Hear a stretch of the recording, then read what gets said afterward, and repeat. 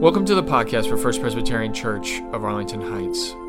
In this series, Genesis, A New Perspective, we are trying to breathe fresh life into this ancient text that lays the foundation for the Christian Bible.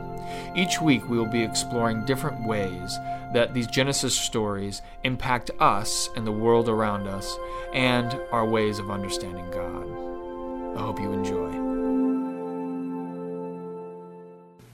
Our gospel reading this morning is from Matthew chapter 2, verses 13 through 23. Continues on from the birth narrative and is a rather difficult text, but we read it recognizing that we find God in our difficult places too. So listen to God's word to you this morning. Now after they had left, an angel of the Lord appeared to Joseph in a dream and said, "Get up. Take the child and his mother and flee to Egypt, and remain there until I tell you, for Herod is about to search for the child to destroy him." Then Joseph got up, took the child and his mother by night, and went to Egypt and remained there until the death of Herod. This was to fulfill what had been spoken by the Lord through the prophet, "I have called my son." When Herod saw that he had been tricked by the wise men, he was infuriated, and he sent and killed all the children in and around Bethlehem who were 2 years old and under, according to the time he had learned from the wise men.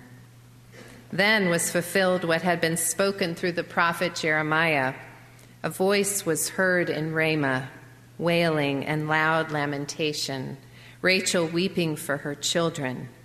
She refused to be consoled because they are no more. When Herod died, an angel of the Lord suddenly appeared in a dream to Joseph in Egypt and said, "Get up, take the child and his mother and go to the land of Israel. For those who were seeking the child's life are dead." So Joseph got up, took the child and his mother, and went to the land of Israel. But when he heard that Archelaus was ruling over Judea in place of his father Herod, he was afraid to go there. And after being warned in a dream, he went away to the district of Galilee. There he made his home in a town called Nazareth, so that what had been spoken through the prophets might be fulfilled, he will be called a Nazarene. The word of the Lord. Would you please pray with me? Most gracious and loving God, as you came to dwell with us that first Christmas, may you come to dwell with us now. Open our hearts and minds to hear your voice, to feel your presence among us, that in this space we would be renewed and transformed. In Jesus' name we pray. Amen. My husband and I have 2 daughters, and back when they were young, back in the never getting enough sleep years as I think of them, we used to travel every year on Christmas Day to visit my family in Atlanta. And Christmas Day is actually a great day to travel. There's not a lot of crowd. I see a few head nods, so some of you have done this. Not many crowds, not a lot of traffic, and the people at the airport are actually in a good mood. It's all good. So it was great for us because we could wake up with our kids and the wonder of Christmas morning in their own beds, but we could also spend time with our out-of-town family during the holiday. So these are all good reasons for this tradition. But if pressed, my husband and I might or might not admit that there were other benefits that became the reason for this Christmas Day travel. It postponed that jolt back to reality. That crash after Christmas morning when the gifts are unwrapped and the paper's everywhere and the kids have played with their toys and you're sitting there looking at each other. So we postponed real life, got on an airplane, and continued the holiday. And we never really outgrow this difficult transition, do we? What do we say when we come back from a warm weather vacation or even a staycation and we head back to work Monday morning and it's back to reality, or even back to the old grind? That's because we return to our daily lives, which include burdens and uncertainties and sometimes grief, a job or maybe a job search, challenging relationships. Bam, back to reality. Well, our scripture reading today doesn't help matters, does it? We've celebrated and we're trying to ease back from the holidays, and the text itself is a jolt after our Silent Night, Holy Night images in our head from Christmas Eve. And I wonder if Joseph is also feeling jolted. In today's story, he's just experienced something pretty exciting. To say the least, he's become the father of the Messiah, Savior of the world. This baby was born, angels are singing, and gifts come in. Our text opens today with the wise men actually having left, but we remember from our childhood stories, the wise men came with the 3 gifts, right? Gold and myrrh. Good. So these are lavish gifts, and these are wealthy visitors, Gentile visitors no less.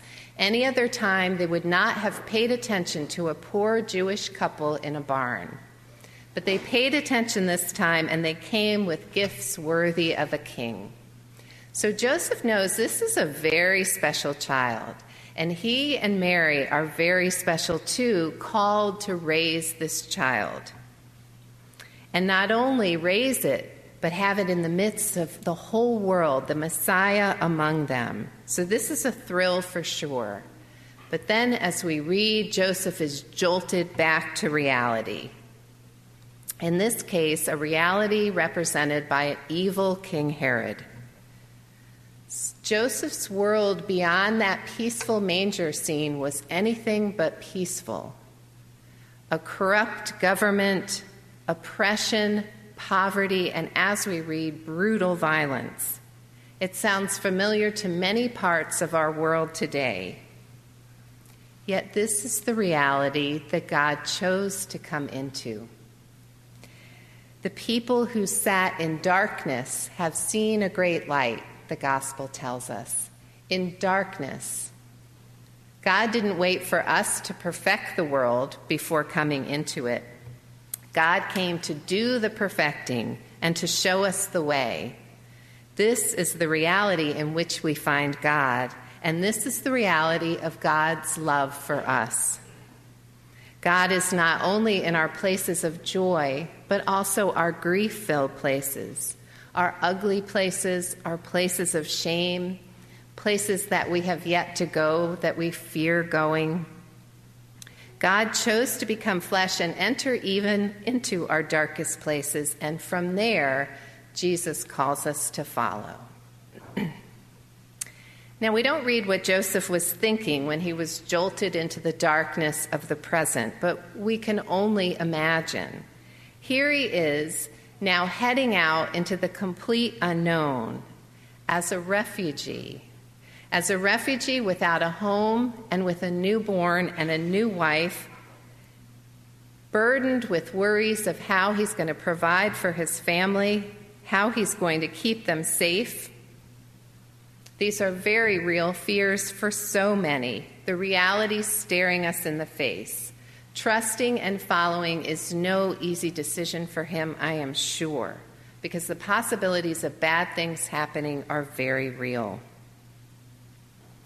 A few weeks ago, I was reading in the Tribune about a group in Georgia called the Orange Duffel Bag Initiative. You may have read this story.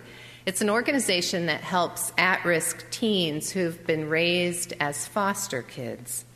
And the founder, Sam Bracken, had been a foster child himself in 20 or more foster homes, so bouncing around a great deal. Yet today, he's a successful business executive, and he works with foster teenagers. So the story talks about him speaking with a group of these teens. And one of the teenagers asks him, "How do you keep going when all the bad stuff keeps coming up?" It's a great question, isn't it? How do we keep going when the bad stuff keeps coming up? Sam Bracken says, "Good question. You always have trials, don't you? What allows us to go through anything in the short term is a long-term vision that you're excited about." A long-term vision you're excited about. Yes. This is where the people of faith have the advantage. This is the God with us gift of Christmas. Part of the experience of Christmas is the reminder of a vision that really all humankind yearns for, that there's something bigger than this reality, something more meaningful. And we're reminded that the Savior in our midst is both a sign of that vision, a path to that vision, and is also bringing on that vision at the same time. This vision is better than anything any one of us can come up with on our own. All our bad stuff, as this teen so appropriately labels it, our pain, our worry, our suffering, is just short term as God transforms the world and all of us. Our bad stuff pales in comparison to the vision of this new creation. We are reminded a transformation is underway. To it, Jesus calls us to it, saying, "Follow me. I am with you. Follow me." So Joseph followed, didn't he? We read that he heard God in a dream and then trusted and followed. Don't you wish you heard from God so clearly? I'm laughing about my dreams, still forgetting my locker combination in middle school, wishing for Joseph's kinds of dreams. But Joseph hears in a dream and recognizes God's voice. And he must have had a lot of trust to leave with so much uncertainty before him, because really he couldn't see beyond his next step. It's like following in the dark, right? Our reality is sometimes like that. Author Anne Lamott says of these times when what's in front of us is so uncertain, she says, just step into the next spot of light. God will light your next step. I like that image because sometimes that's all you can see. God will always light your next step.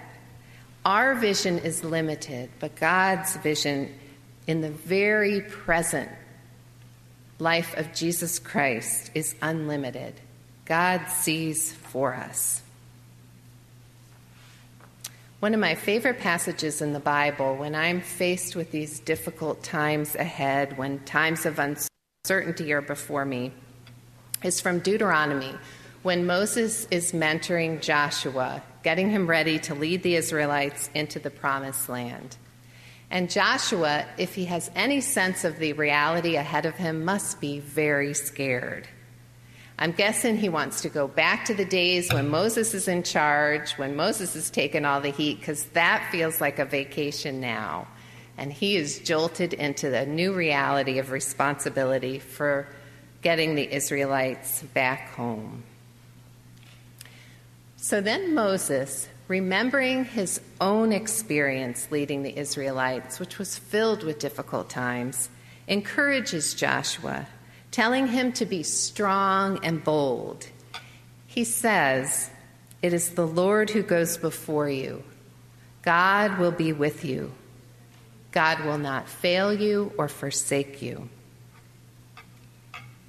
God goes before us and with us. That God that became flesh and dwelt among us has always been with us. And not only that, God goes before us to prepare the way.